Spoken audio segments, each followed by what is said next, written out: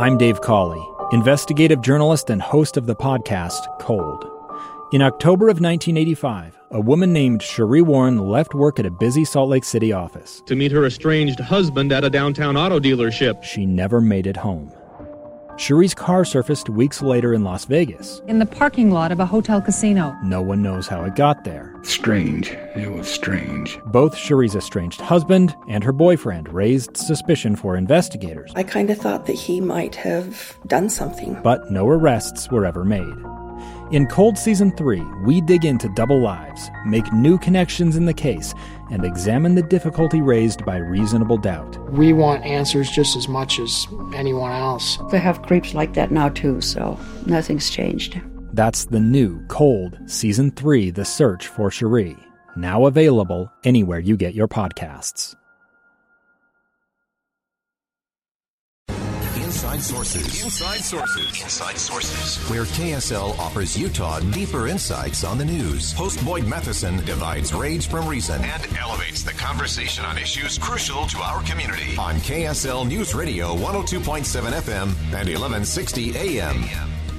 We're very pleased to have joining us back on the program once again, Samuel Abrams, non-resident senior fellow at the American Enterprise Institute. He's also a professor at Sarah Lawrence College. And, of course, there's been a lot of conversations about higher learning and education, everything from President Biden's forgiveness of student loans to what's happening on campus to woke culture and all of the things in between.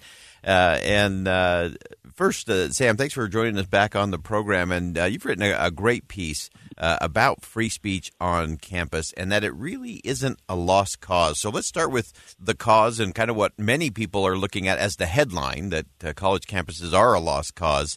You say it's not quite what it seems. So first, thank you for having me back. And yes, it is not what it seems. One of the problems is that, the schools that are at the very top of many of the ranking lists, places like Harvard, Princeton, Yale, my own alma mater, Stanford, these sorts of places have an outsized influence. They generate a lot of attention.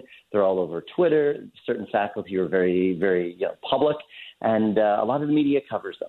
But what we forget is that there are literally thousands of other wonderful schools that are transforming lives, whether they're state schools, whether they're regional schools, or quite frankly, community colleges, which do a lion's share of this work.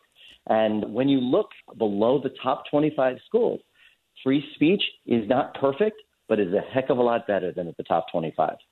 That's so interesting to look at that, because we do kind of get these sweeping generalities, and the headlines are always the headlines. But let's dig into some of those numbers that you found, sure. Both in terms of some of those elite campuses, why that tends to skew, but also the fact that this really isn't a monolithic place with a monolithic group of belief and students. Give us some of that perspective.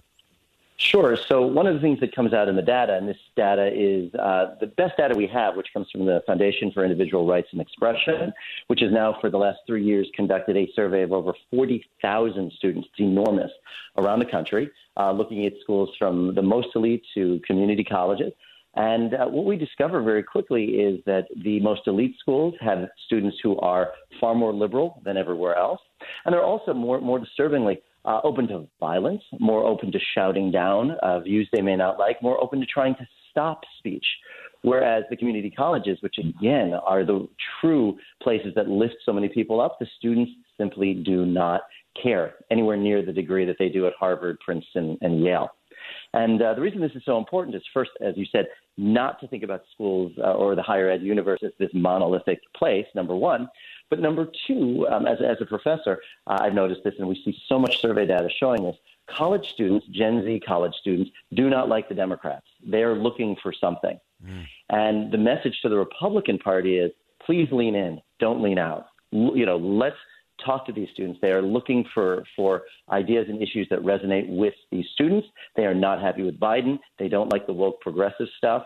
And it would be a mistake for the Republican Party to miss their chance to connect. These students, especially below the elite, are much more open to it. And this is a chance of a lifetime, and they really shouldn't miss it. Yeah, I think it's so interesting to look at all of that. One of the numbers that just jumped off the page to me in reading your article was that 71% of students at those top 25 elite colleges and universities worry about damaging their reputation based on speech or expression. Just dig into that a little bit for us. That's a scary number to me, that everyone's walking around on eggshells. That can't be good for mental health. That can't be good for community conversation. Exactly. No, it's not. And you can see it, because when I'm in a classroom, I can see the students' body language. I can see their eyes. I can see their hands.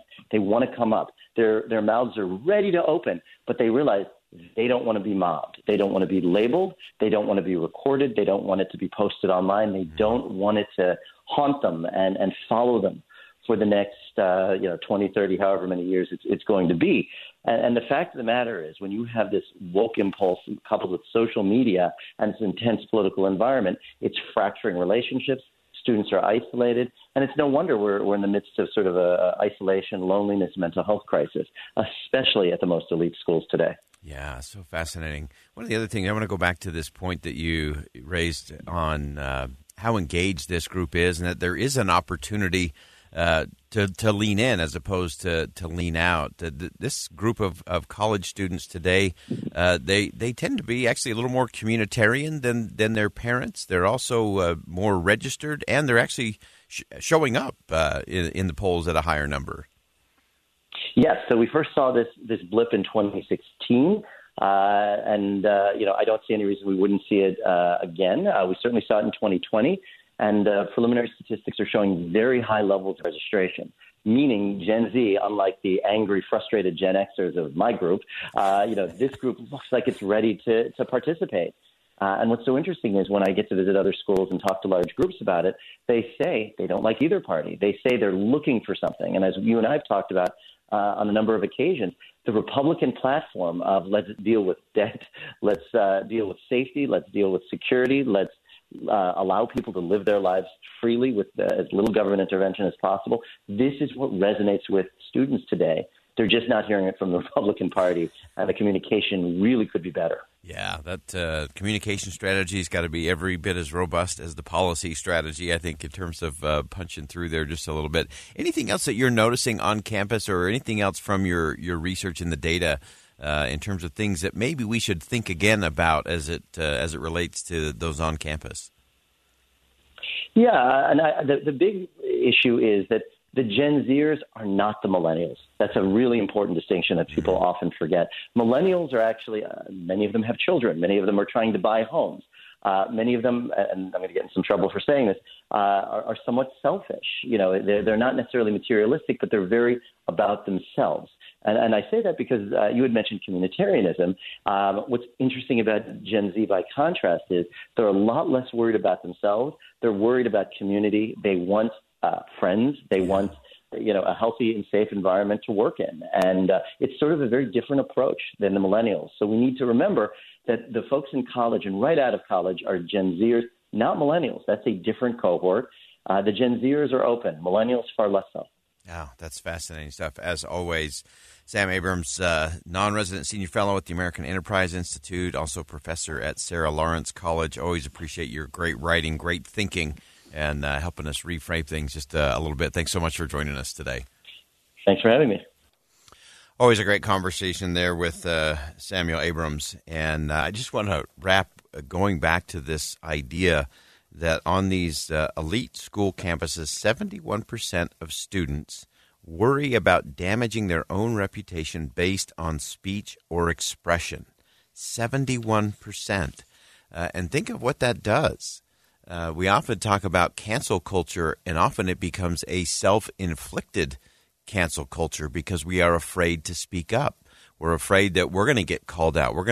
Many of those students are afraid that if they share an honest opinion in class, someone's going to be recording it, and then it's going to be posted on social media, and then it's going to impact their friends, their education, their future job opportunities. That's not healthy for the republic. The other thing from Sam that I think is so important for all of us to think about is that these Gen Zers on campus, they're not happy with either political party, and they are searching for a different kind of conversation. That's what we have to get to, the different kind of conversation. And we're going to continue that here on Inside Sources on KSL News Radio. We'll step aside for a quick commercial break. Much more to come. Stick around. 2 years ago, Americans watched in horror as a crisis unfolded at the Kabul airport. She was tear-gassed and beaten. Images of thousands desperate to escape Taliban oppression filled our news feeds. More than 80,000 Afghans made it to America. But the story didn't end there. It was very cold. There was no power, no heat. Who would help our newest neighbors?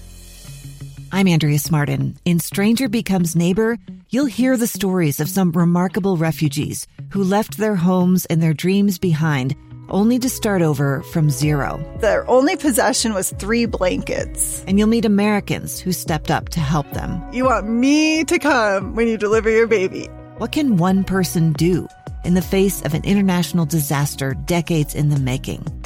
That's Stranger Becomes Neighbor. Find us at kslpodcast.com. Follow us on Apple Podcasts or anywhere else you listen.